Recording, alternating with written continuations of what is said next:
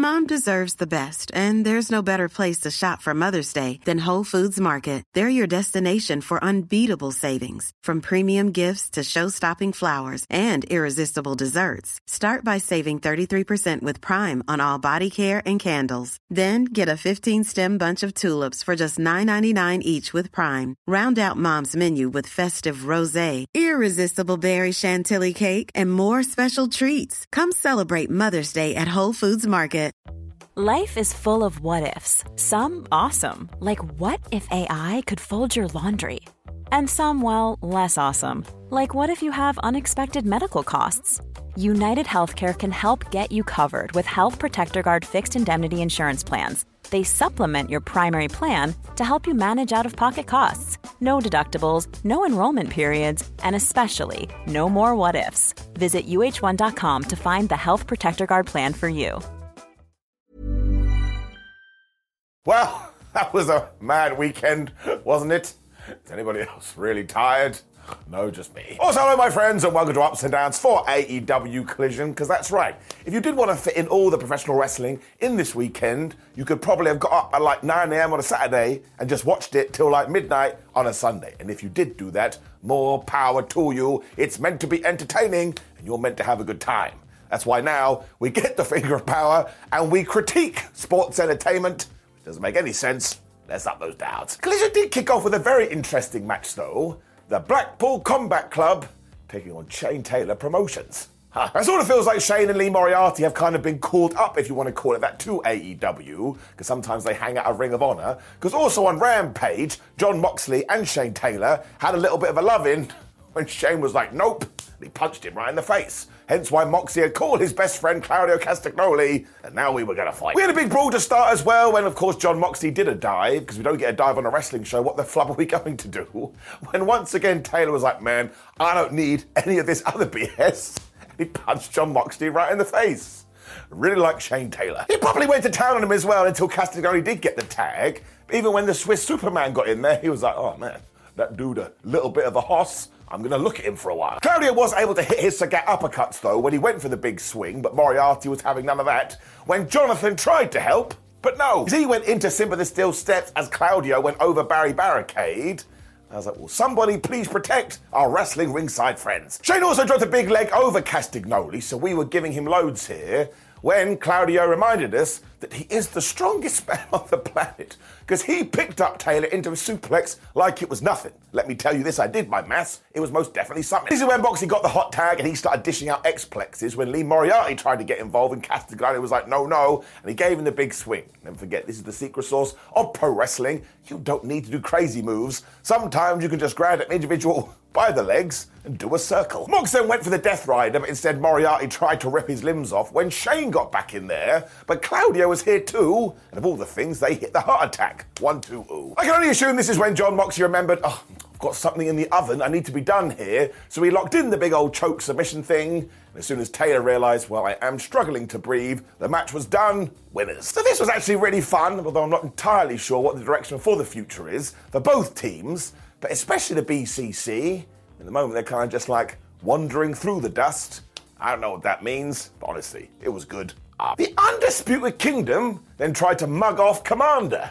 Unbelievable. But the Masked Man was about to take on Orange Cassidy when Roderick Strong was all like, oh, hi, imagine this scenario. You could win the international title and then hold it for 5 weeks because I'll beat you instead at AEW Revolution. He also shook Commander's hand here, who was like, I don't really know what's going on, but it didn't matter because they were totally wrong because it was Orange Cassidy versus Commander for the international title. An orange one. This really was another entertaining match, though, and another reminder that Cassidy can just adapt to any kind of style, because he's like a chameleon, but we were also telling the story, maybe the reason Roderick Strong wants the piece of fruit to lose is because he's scared of taking him on. After a few minutes, too, the Undisputed Kingdom did just walk to the ring, and I love this, because in the world of kayfabe, they must have been sat backstage going, not yet, oh, we'll go down. Now, it did work as Commander with a K was able to hit this wonderful springboard crossbody, but I think that just annoyed Cassidy because he booted him right in the face Then he smashed his hands into his pockets. This is when I realised, of course, Orange Cassidy's like this man, because he'd be like, it's spelt with a C, damn it, a C, not a K. When we just went Canadian Destroyer, big old splash, beach breaks, and that flipping rope walk with a spinny thing at the end.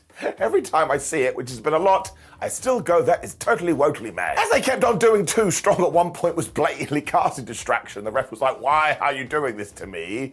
This is when Commander basically made his big mistake of the match, because he turned around and he looked at the Undisputed Ones like, you know what, I'm going to jump onto you instead. Him and he was kind of distracted, you've heard that word many a time in wrestling, so he turned around, he got hit with the orange punch, uno dos tres. Roddy also pretended that he was going to give Orange the title afterwards, but he just threw it on the floor. I was like, well, that wasn't very nice. How unnecessary. So, of course, we are doing the long build to Revolution, where we will get this match. And I kind of think that Roderick Strong is going to win. I mean, Adam Cole did promise that, and we have to make sure a brand new group does go on a bit of a run. Give it enough. However, I do just want to say that Commander's win-loss record is so bad. When I sat down to watch this, I was like, listen, man, there ain't no way you're going to win. And the reason that was a little bit more of a shame here is because when Orange Cassidy had his first international title run, that was his whole MO, that was his gimmick. He made you believe every single time. It was just cooled off a little bit. So yeah, that's getting it down. Matt Bernard was then screaming backstage because he did need some help because somebody had taken out Daniel Garcia. I mean, we're going to have to hire a detective. It is, of course, all going to tie into the main event, which we'll talk about later, when we went to post-Dynamite, because here was timeless Toni Storm. Now, she was super mad because, of course, Deonna Purrazzo had booted her butler Luther right in the face, when Mariah May was also there going, oh, hey, Tone, how you doing? Will you please watch my match on Collision? Now, Storm seemed totally happy with this until she found out that Collision was going to be in Bossier City. She was like, nah, man, I can't go there, especially because I had somewhat of an incident with a racehorse. I tell you the references here. It was a really good setup because Mariah was then taking on Lady Frost. I like both of these guys. Also, when it comes to Milady, she is just a cartwheel queen. May also thought this was hilarious because Frost was so small, but she shouldn't have done that because once again, Frost was just bipping all over the place before these two traded German suplexes. The gates. Lady then did one of these wheel of carts right into an air raid crash, which was honestly so cool to watch. Obviously, Mariah wasn't impressed because she just took her foot and she booted her right in the face. What is a foot? Frost then eventually started ducking these strikes. She didn't want to be smacked in the skull anymore when she did another cartwheel into a cannonball in the corner. And once again, maybe it's just because she has so much elegance to the way she does it. I could honestly watch it all day. Then decided she was going to go to the top rope, but of course you can't make an omelette without breaking some eggs. So she did go one step too far. Mariah May kind of glared her. She hit the Mayday and she got the 1, 2, 3. That's a pretty good move too. It's like a sit-out slam. So you can already see what's going to happen here. Mariah May is going to clock up a bunch of wins. She's going to look at her win-loss record and go, wait a minute, I'm the number one contender for your title, Toni Storm. They'll fall out. Who knows? Maybe we will pull the trigger, but once again, we're playing the long game, and I assume we are bringing in the rankings. I like that. We were then getting into our dealer's choice stuff for Dynamite, and Swerve Strickland was picking Hangman Adam Page's opponent. I thought this was actually quite smart. Because really, in the actual world, you would pick someone like Wardlow. He's absolutely massive, he kills people, and he never loses. But you can't do that for all the things that I just said. Swerve had a different idea, though, because he has a very close pal in Toa Leona. And let's not forget, when we do go through the records, he has never been pinned in AEW. I was like, oh my gosh, I think that's true. Shots fired. I don't know whether this is a happy accident or we did plan it out, but it worked well here. When we went to Hangman, he took a totally different tact, because he basically insinuated that it's going to be Swerve Strickland versus RVD. Now look, the fan in me wants to see that, but when it comes to logic, that's a bit like Paige, you probably should have picked someone else. Mom deserves the best, and there's no better place to shop for Mother's Day than Whole Foods Market. They're your destination for unbeatable savings, from premium gifts to show-stopping flowers and irresistible desserts. Start by saving 33% with Prime on all body care and candles. Then get a 15-stem bunch of tulips for just $9.99 each with Prime. Round out Mom's menu with festive rosé, irresistible berry chantilly cake, and more special treats. Come celebrate Mother's Day at Whole Foods Market. Hey, I'm Ryan Reynolds. Recently, I asked Mint Mobile's legal team if big wireless companies are allowed to raise prices due to inflation. They said yes. And then when I asked if raising prices technically violates those onerous two-year contracts, they said, what the f*** are you talking about, you insane Hollywood ass f- So to recap, we're cutting the price of Mint Unlimited from $30 a month to just $15 a month. Give it a try at mintmobile.com/switch. $45 up front for 3 months plus taxes and fees. Promo rate for new customers for limited time. Unlimited more than 40 gigabytes per month. Slows full terms at mintmobile.com.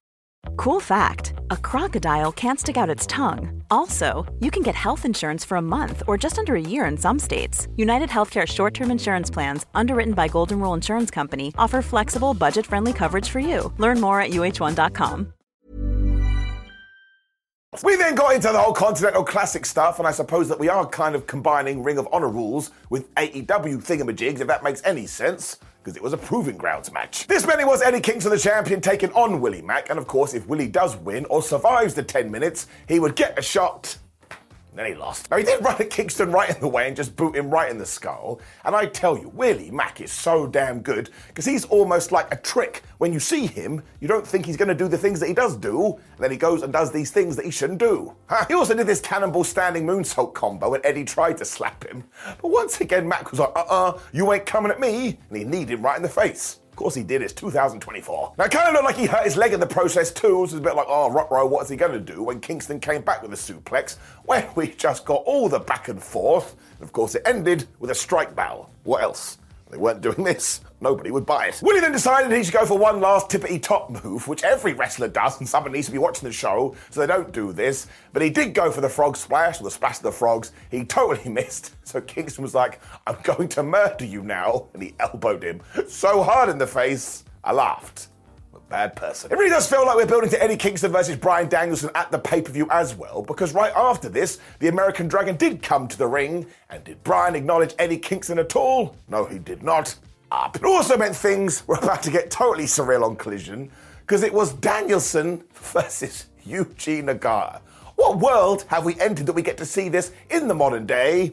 Flubbin' love it. Kingston also joined commentary just so he could say, man, I hate Bryan Danielson so much. And then surprise, surprise, these two got into it and they hit each other so hard. Again, I don't know why I'm chuckling at this. I just couldn't believe it. As usual, the crazies came out the woodwork going, oh man, this match doesn't make any sense. And I was like, don't you steal my 2 + 2 = potato. Because of course it does. Nagata is one of the most famous Triple Crown champions ever. And who is the Triple Crown champion at AEW? It's Eddie Kingston. So while Danielson respected Yuji here, he spat in Eddie Kingston's face.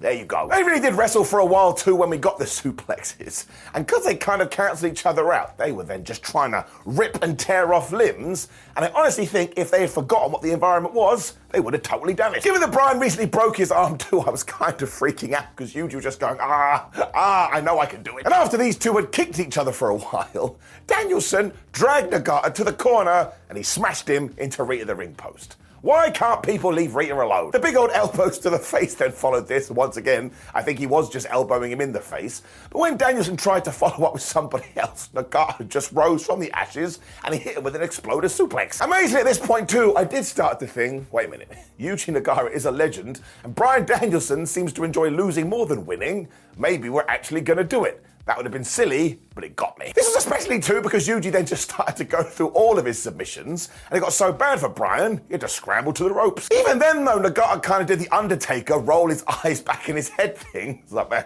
this guy's unhinged.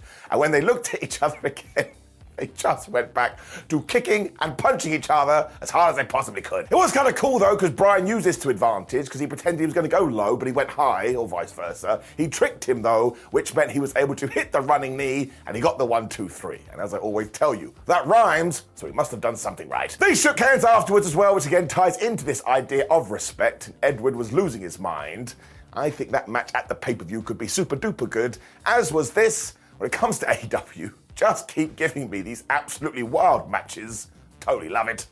We got quite the unforeseen twist because we were basically told, sorry guys, Daniel Garcia is not going to be able to make the main event. What? This is when Mark Briscoe walked up and he was like, oh, hi, FTR. I can be a replacement for Dan.